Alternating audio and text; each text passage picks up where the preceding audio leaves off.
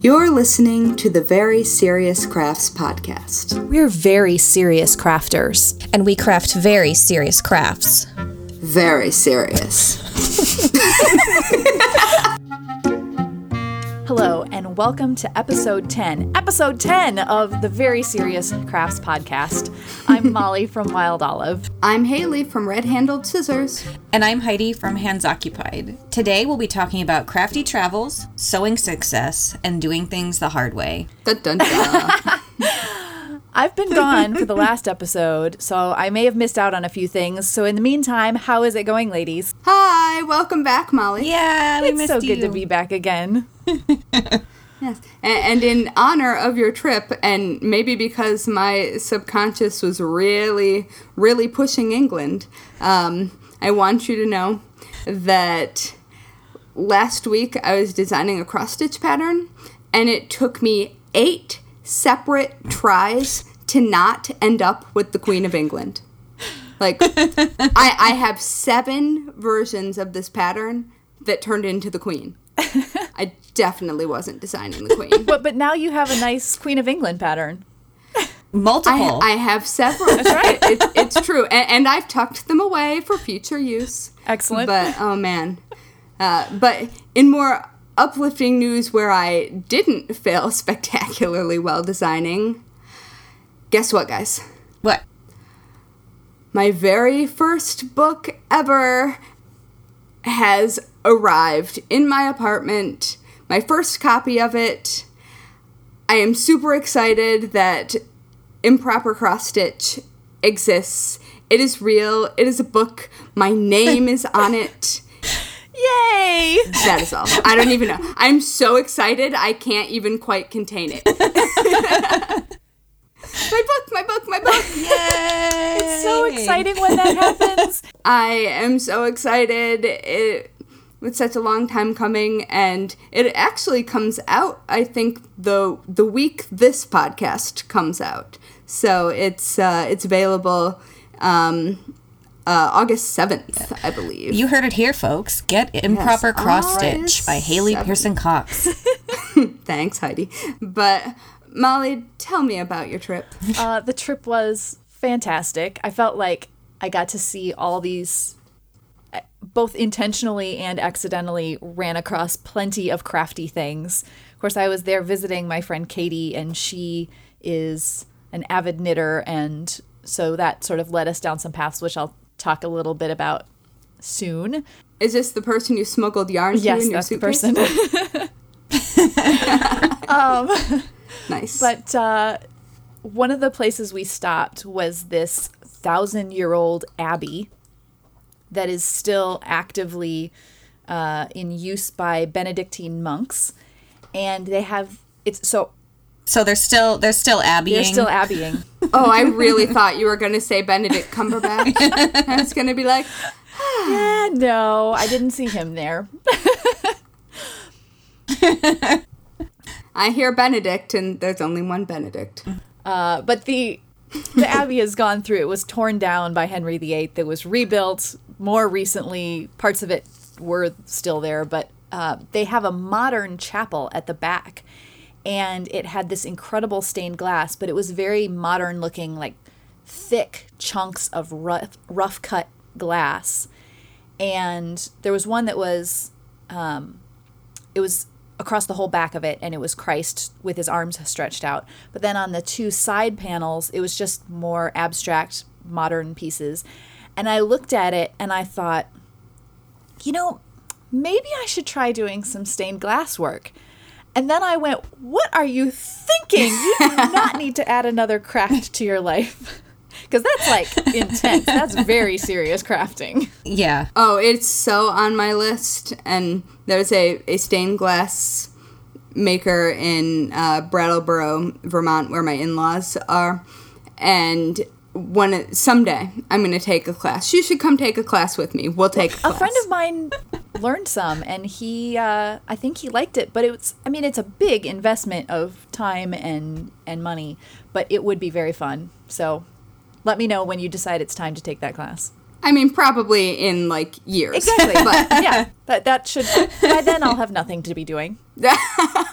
Maybe in 5 years, Very Serious Crafts will become like a TV show produced for PBS, where instead of like going to like food destinations, we go to craft destinations together. That's like dream job. We just go around and do that. Does sound right? That sounds amazing, because I just read about a place in New Jersey that's like some crafting capital. I can't remember what craft it was, but see, we could already start building a list. How about you, Heidi? I like it. I'm in. Well, crafts unknown aside, because that's obviously the title I have floating around my head for this made-up show that we just came up with. So while you guys have been doing interesting things like publishing your books and going to England, I have been just at home in Chicago, living my boring work-from-home life.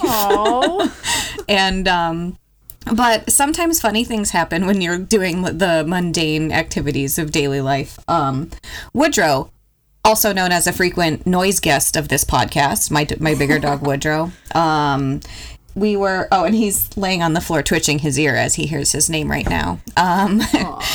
We were doing our daily, I'll say the word stroll so they don't get excited. We did their daily stroll a couple weeks ago, and I get home and I was like, what is happening with my dogs here? Like, normally they just like go and lay down for a nap. They're both double-digit ages. They're old dogs. And I look at his back paw, and there is a piece of gum stuck in, like, the palm equivalent of his back paw. And this dog is a chow mutt, like a chow and another dog mixed. So he has long hair on his palms. Oh, no. Oh, no. And there's gum stuck right in the center of it. And I was like, oh, my God. Like, this is going to be a pain to get out of here, because I don't know. And I had to get a little crafty. It isn't like capital C crafty, but I had to get crafty because I realized Gugon is toxic if you eat it. And if I put orange, smelly, oily stuff on my dog's paw, he's going to just suck on his paw until he's eaten all that. And I used a little bit of that, and it didn't really do anything anyway, so I rinsed it off. And then I was like, well, I do know for a fact that the other thing that you objectively use to get gum out of hair is peanut butter. Yeah. But this is a dog we're talking about.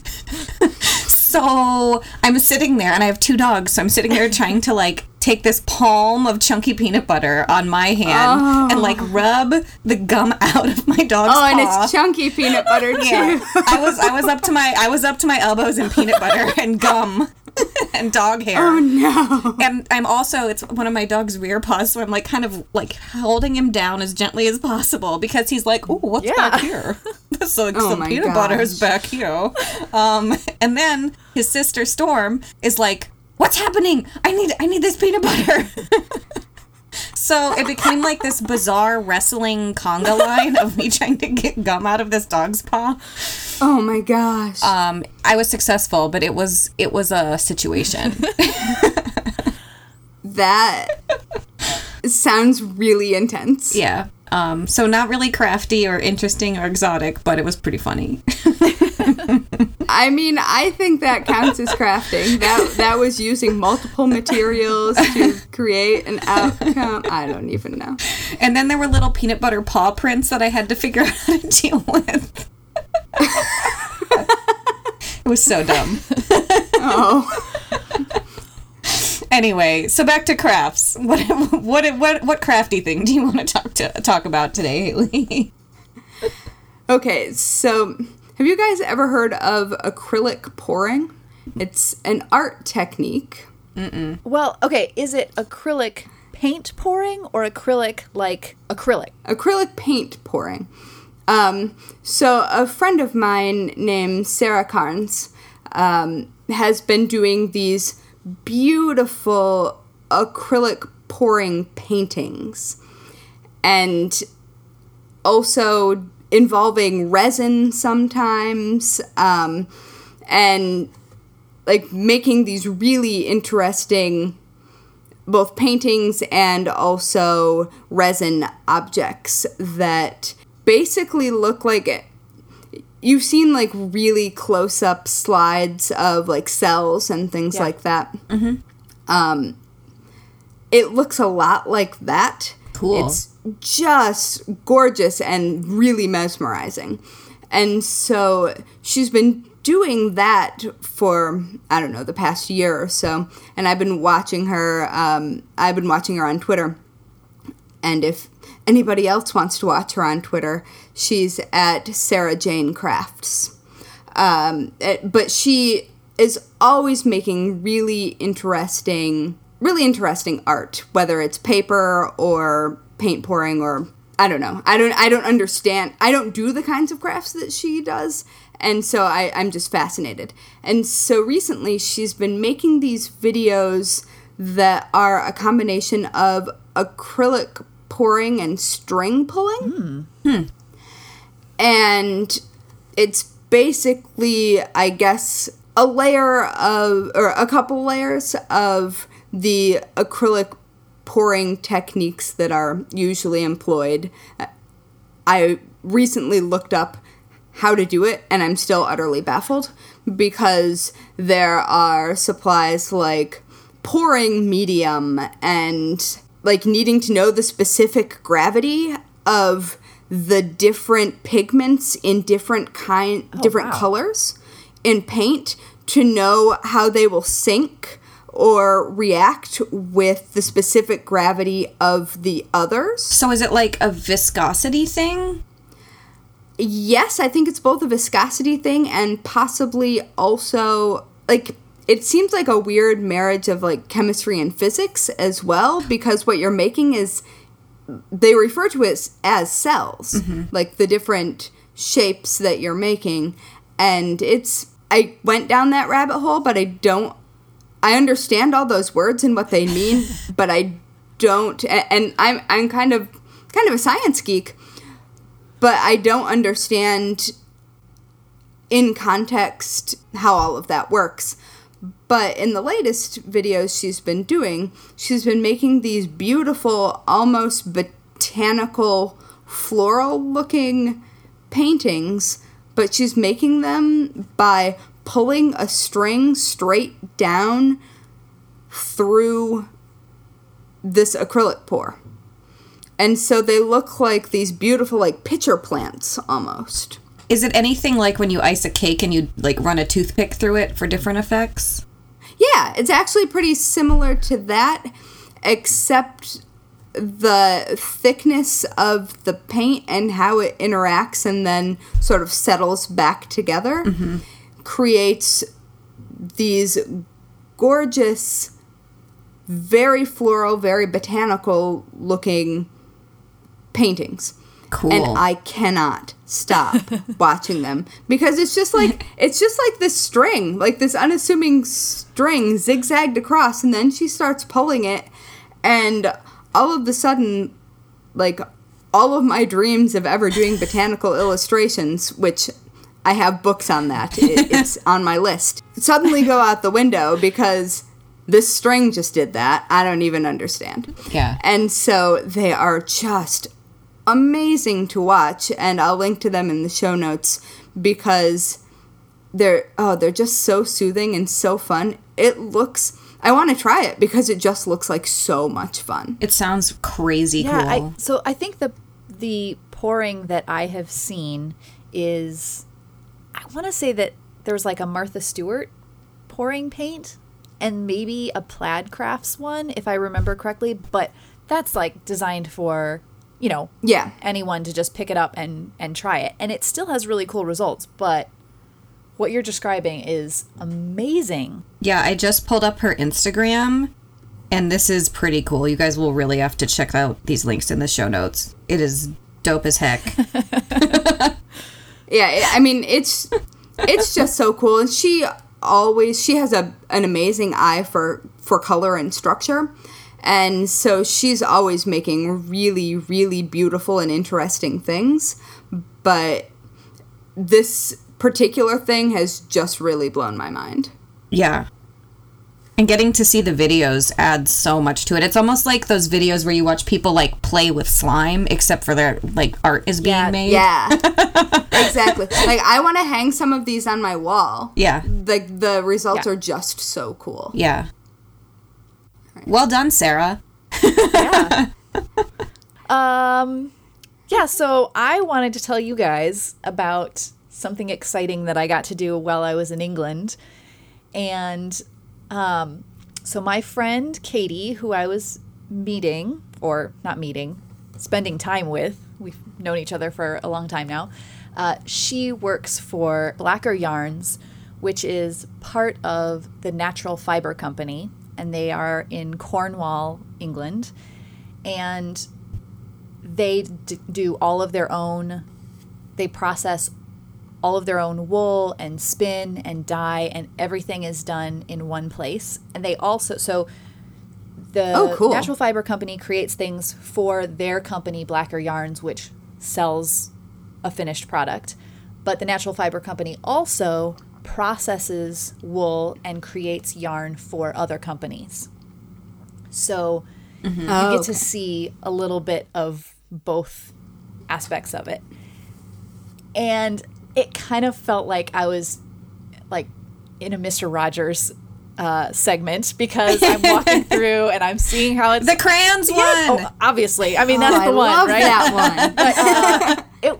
It was so cool. The only downside was several of the employees had gone on like their lunch break when I got there, so I didn't get to see everything in process, but I got to see a fair amount, and it was so cool. First of all, there's wool everywhere. It's so cool. It smells a little bit of sheep when you're in by the wool, but because they're doing natural fibers. I mean, it's wool. Yeah, exactly. And it's raw wool. It's just, somewhat freshly shorn wool.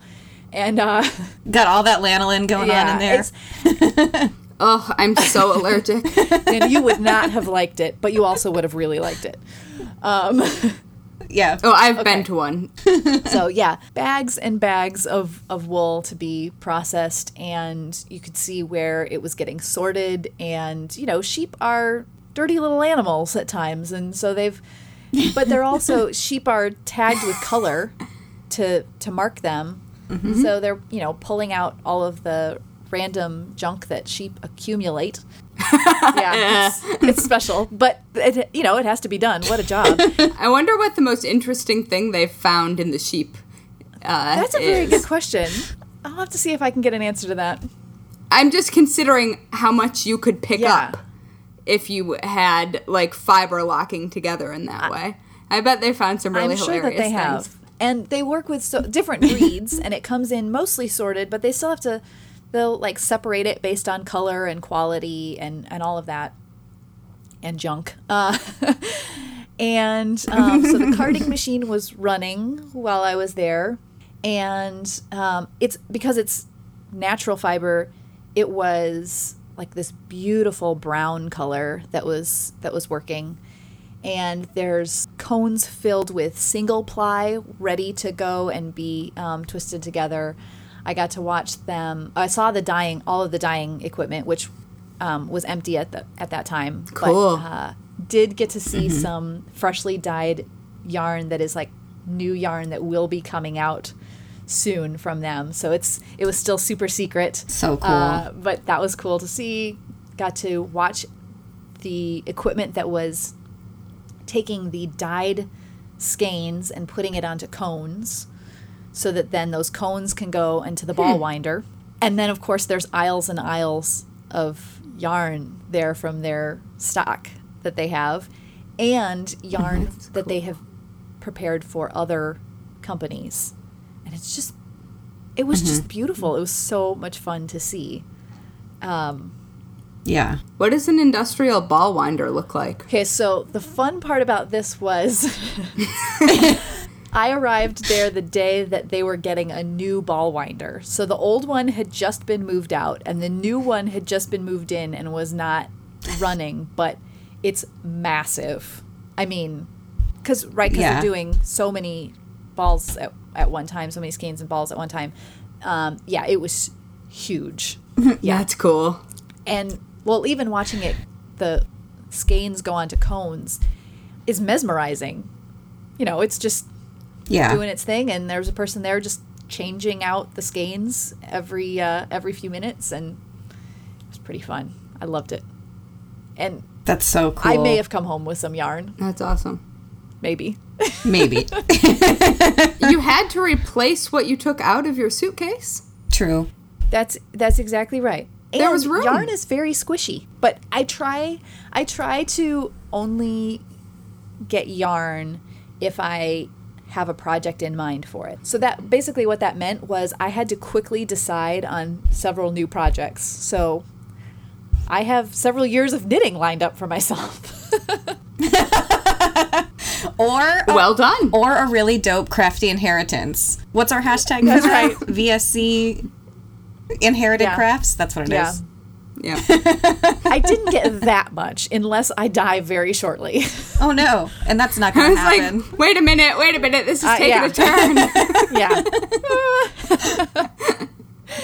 Yeah.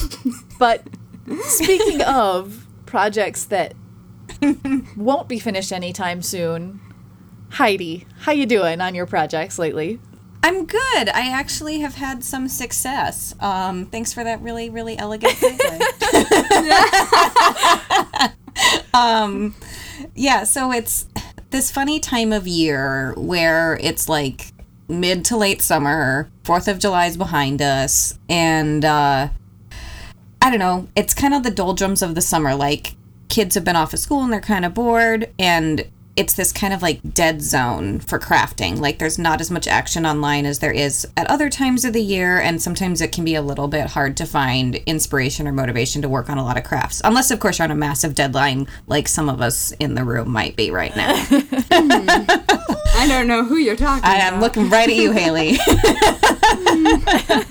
Anyway, so what I decided to do on Monday morning when I woke up and was feeling deeply unmotivated was I looked over at my couch where my partially completed Me Made May projects have languished for literally 10 weeks.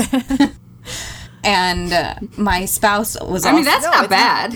Well, and they're circle skirts, and I spent a bunch of time pressing them, so I was like, they've just lived like as a couch decoration. They've replaced the latch for hooking. Yeah, fully 10 weeks. That makes complete sense. They did. They literally replaced the latch hooking. Yeah, because I'm good at just leaving my WIPs all over the place. But yeah, so I woke up Monday morning and was like, I'm gonna finish these. Like, I keep putting them off because I've never installed a skirt lining before, and so I've had the linings prepped but not hemmed. Like, it's just circle skirts, so it's 4 large polyester fabric donuts, and I was like, oh, these are going to be a pain to hem, and the hem's really long because it's a circle skirt, so it's just miles of a circumference, it feels like, where you're rocking that rolled hem. But I said, you know what, let's just finish these today. Like, it's summer, I'll just have a 4-day work week. And I sat down and 14 hours later finished all 4 skirts. And Nice. I've been wearing them every day. So I'm really excited. They're not like, they would not win any kind of state fair award. Like, no one should ever look at the seams. But they are functional skirts. And I'm not going to blog about them. And they're just for me to wear. So I did it. I did the thing. Yay! Congratulations. Yeah. That's a big deal. And circle skirts are an epic pain in the... Hold on. Not... in the backside to hem. Yeah. And the front side and the sides and all the way around. And zippers. And zippers. Yeah. Nice. Yep. I did like 3 invisible zips and 1 regular one. The regular one was like the warm up. But now I'm like, crap, now I need shirts that match all of these knee-length circle skirts that I just made.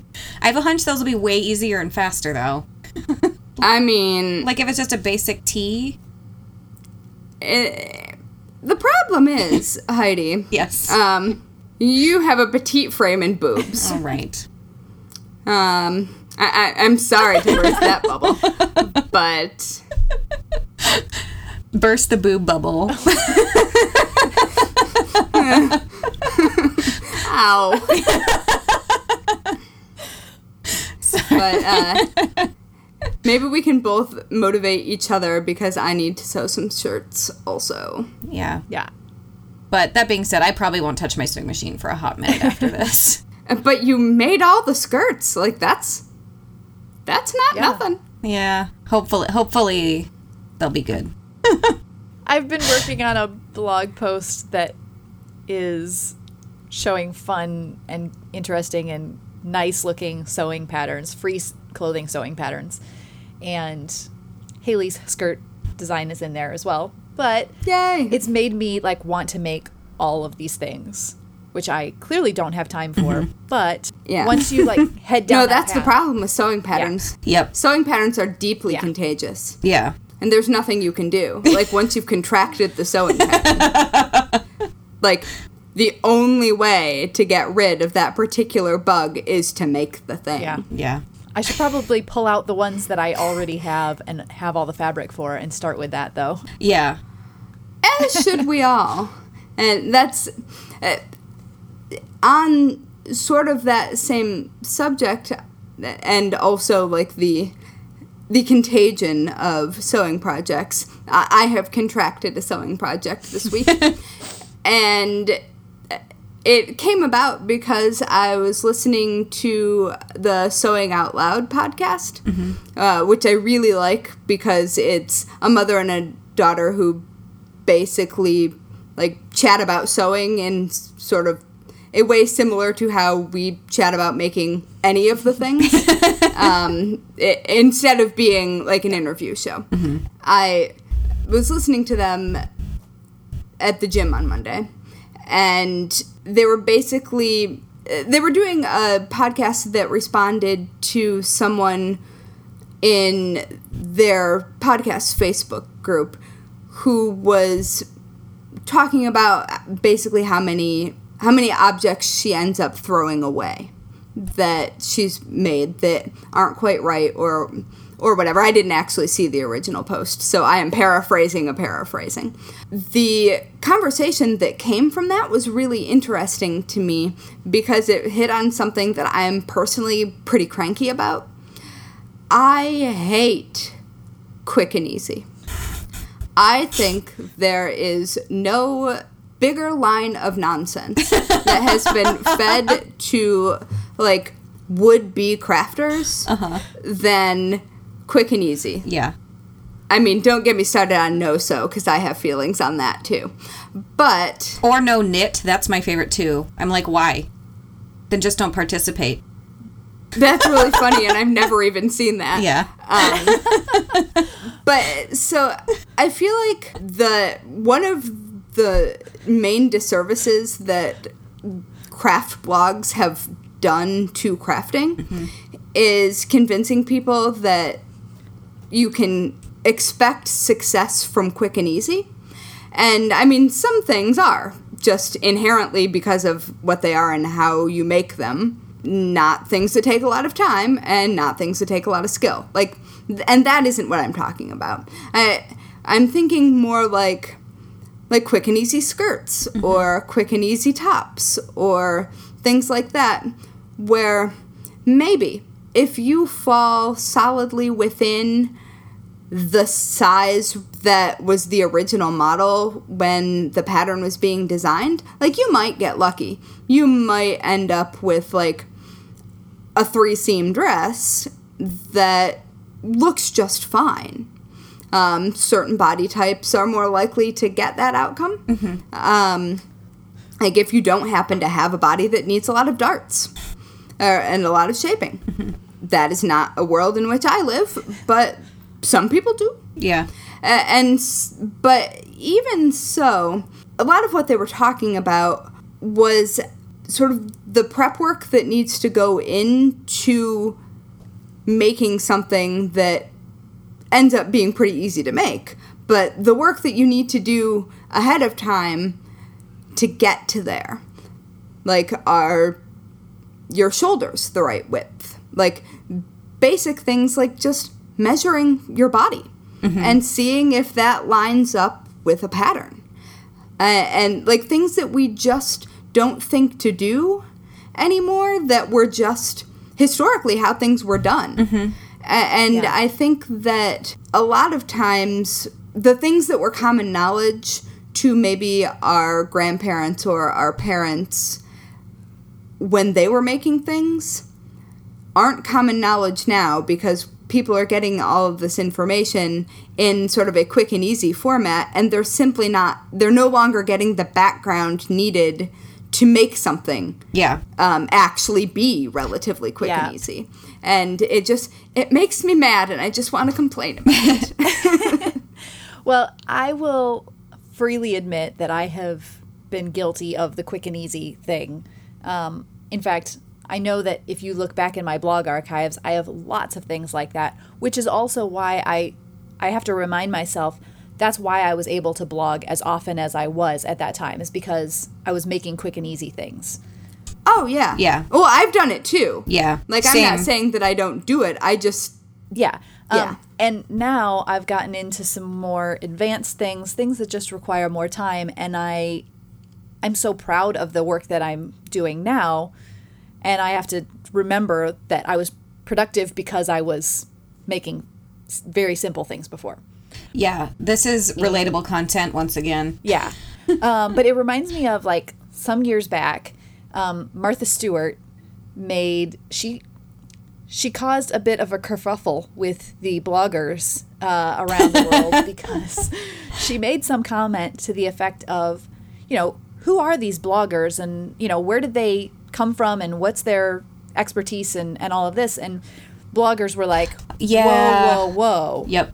But she was Oh, I right, remember that. because you have a lot of people, and, she made, I think, the example of, have they even tested these recipes? I went to the Martha Stewart show after that as a guest blogger. Yeah. Like, as a result of that kerfuffle. Yeah, and she's right, though, because you have a lot of people that, and again, I'm guilty of this. I'm not casting this stone at people who are terrible people, but no, we have a lot of situations where Oh no, I'm complaining and I've done it. oh yeah, I mean, and again, and that's it's fine. This isn't a judgment, but we do have people who have learned from someone who learned from someone who learned from someone, and it keeps getting kind of watered down to where you miss out on certain key elements that really would improve the process, and they're fundamentals that don't seem to be fundamentals anymore. Yeah. I will say, though, it's interesting. This makes me think of, though, like, so part of what's so beautiful about crafting is that it is something that's been handed down for literally thousands of years. And so, of course, whatever moment in which you're crafting is going to have its own unique quirks. Yeah. But I do think that, like, we all design patterns of some kind. Like, it's interesting how there is an expectation these days among certain stripes of pattern purchasers that if you don't explain every little thing, they about poop their pants because they have only ever learned to, let's say, knit or crochet from a blogger who is like, golly, reading knitting and crochet abbreviations is hard. Like, learn how then? Like, you're gonna spend how many $100 on yarn, how many, like, $5 on the pattern, and you're gonna complain about it. I'll say that over and over again because it's ridiculous. And then you're going to sit there and be like, "Meh, what's a DC2 together? Google it. Jeez. and like the expectation that people don't need to adhere to, like, the Craft Yarn Council standards for pattern writing that are also Googleable. And then, like, but this blogger I follow, for every pattern they do a video on how to do the thing. Yeah. Also Google it or buy a book or take a class. Or only ever be able to work from that one individual's patterns. And there's nothing wrong with them conveying, like, this is how to work this pattern in this way. But, like, you're not entitled to that from everyone. Yeah, that's true. And I guess the thing about this particular podcast episode that made me catch a pattern, though, is that it reminded me that there are really simple steps to take to make something successful. Like, it might slow you down in that you can't, like, just cut out the pattern size and go. But it's not very hard, and it doesn't take very long to, like, make some very minor fit adjustments. Yeah. That will make something that you've spent all this time working on actually something that you want to wear or want to use. Yeah. And, Yeah. Like that reminder, and I just started thinking about all of the projects, like the shirts I've been avoiding. At some point, I'm going to, and I've done this before, but I will do it again and better this time, because the first time I did this, I was a very new sewer. Button-down shirt, like collared button-down shirt, is a thing that's on my list. I've made perfectly fine button-down collared shirts that have fit me, that I've worn. A few things were backwards, it was fine. But when I was a very, very new sewer. But now, the anxiety that I'm feeling about actually tackling that pattern doesn't make any sense. It's just there because I've got it in my head that this isn't going to be something that's easy. But what do I need to do? I need to measure how much I need to take in the shoulder seam because I have narrow shoulders. I need to measure how much the natural waist needs to go up because I'm petite and very short. I need to figure out where to put in the full bust adjustment. Like, that is just simple measuring and marking. Yeah. It's geometry if you really want to get down to it once you start sewing, but it's not actually complicated.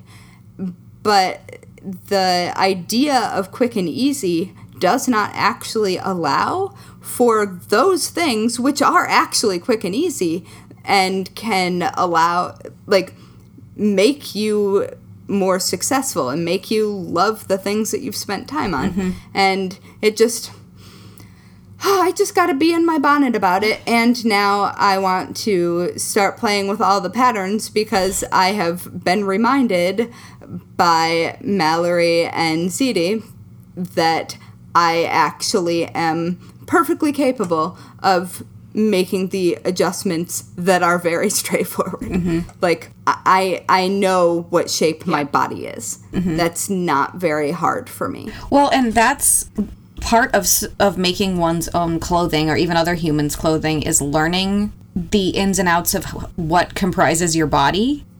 And once you know that, and once you've attempted to make your own things, you learn a lot of skills right away because you learn you learn what works and what doesn't work to make things fit you. That's also part of one point of making your own things is to create something that is going to work for you as opposed to going and buying something that's pre-made and is not quite right. Yeah. Right. Which, if you're going to get the same thing, why would you possibly spend all that time and money on fabric? Like, it's not cheaper to make your own. No, definitely not. So anyway, my rant is done now too. Yeah. No, this just reminded me that at Vogue Knitting Live Chicago this spring, I took a Get the Best Sweater Fit class with Patty Lyons, who's kind of a legendary knitting instructor. She's funny, she's great, she's wildly experienced. And she also has kind of a no-nonsense approach to her class. She knows she's going to have a lot of students and is like, this is what we're covering. Do not ask me any questions until you know I haven't covered it. So wait till the end. And I love it. Because if you're instructing a lot of people on intense knitting in a group setting like that, you just kind of have to, make it happen. Anyway. Yeah, totally. She rules. But she went on a rant in in that class about how even people who have not come up in learning from influencers and bloggers online, people who have actually learned from a class at a local yarn shop, even then, the actual patterns that follow Craft Yarn Council standards and they follow, they get tech edited, they get tested, they are vetted. She said even today, a lot of patterns that are written in the traditional way include so much hand-holding. She said, you know that if you've got a set of boobs, that you have to add more increases in a certain spot. Or if you're pregnant, you need to do something to make your sweater fit around your stomach, etc. And so I feel like among very serious crafters, I think this, get over it, learn how to do it better, learn your own body, because, crafting the point is that you're getting something bespoke that you made that fits. Yep. And those foundation skills are really important. Yeah. Yeah. Before you dive into quick and easy, get your foundation in place. Yeah. So my friend Katie that I went to visit, she has made a commitment to basically making all of her own clothes now, which is amazing. She made herself a pair of denim overalls with all of the regular hardware and everything, and I looked at it cool. and Wow. I couldn't tell. I couldn't tell at first. I was like, I know that you've been making your own clothes, but those look very professional. And she said, don't look inside, because there are a few things that, are the handmade tells, but you couldn't tell from the outside. It was amazing. But just sort of like transitioning in here with another topic, while we were traveling together, we spent a day in Paris, and she bought some fantastic fabric that she is going to make into a dress, and she's already referring to it as her Paris dress. And I love that, because it's like going and buying a souvenir that is useful and you'll actually use for other things. So it brings me to this idea of craft supplies. Oh, that's so fun. Craft supplies as souvenirs, which has now become my thing. There's very few things that I bought in my travels that wasn't related to crafting in some way. Yarn, obviously. Yeah, yarn was on same the here. list. A little bit of fabric, some new embroidery hoops, because you can never have too many. And when you are in England, you can buy made in England embroidery hoops that are far superior to what I can find locally. What else did I get? Got some glue that seems a I'm little bit so weird. jealous. I know. It was, this was Flying Tiger glue, so Haley, you could go and buy it. But I only got it because the tube is like this pretty aqua color, and it just says Universal Glue on it. And some pens for photo props, because one can never have too many photo props like that. And it's wonderful, because then I have things from my travels other places as well, where I still remember when I go to pull that fabric out, oh, that's right, I got this in England. I bought this fabric in Pennsylvania or New York City or whatever. And so they act as these little memories that I work into my projects. And so that's very fun. I highly recommend craft supply souvenirs to all of our listeners. Yeah, I do the same thing with yarn. I try to, when I go yarn souvenir shopping, I try to get something that is at least dyed locally, if not also farmed and processed locally. Luckily, like, my last notable vacations have been to Colorado, Washington, and Iceland. So there's a lot to choose from. That works. But then I run into but they end up being definitely items that live in my stash for a long time, because they're so specific. It's hard to design with them, and then it's hard to find the time to make something just for me or just for a gift. So yeah, craft blogger problems, craft designer problems as usual. Yeah, I think I feel so like invigorated from yelling about DC2 together. I don't know what to do with myself now. Crafting catharsis. yes. I don't know. Somebody will probably be very angry that I was like, learn to do the thing. But whatever. We're very serious crafters, and we're not Serious. We're not lying about that. We can soften it a little bit. Dear friendly listeners, we would like to encourage you in the best way possible to build your crafting skills. You can do this. Just learn the thing. In my failed New York old lady accent. I mean, which isn't to say that you shouldn't ask questions. If you know there's a thing that you would like to learn and don't know where to look or what it's called, Exactly. or who to ask. That's right. Like, that is great. Yeah. Because crafters, as a people, I mean, there are individual exceptions for sure, but love to share their knowledge. Yeah. Love to tell you how to do a and thing. I would say, like, and it's Google is your friend, but also it helps if you have someone you can go to and say, of these websites or whatever. Yeah. Like, hey, I Googled this. I don't know what that means. Yeah. Where should I? These are conflicting. What should I be looking for here? Yeah. Or take, like, let's say there's a blog pattern that you really love, but it's written in kind of an unusual way. Or let's say you learned in the unusual way and you're trying to learn the traditional way, just reach out to somebody online and be like, I've never heard of this abbreviation or this technique. Is it unique to this blog pattern, or is it just another way of saying this thing that could be a regional thing, or it could be unique to that instructor's their own crafty upbringing, so to speak. The regional thing can definitely... And I'm sure... Yeah, go ahead. No, I was just going to say, and I'm sure all three of us, if any of you listeners are ever lost on terminology or anything like that, you can just reach out to us on social media, and we can also help point you in the direction of other people who might be able to answer those questions so that we can all learn together.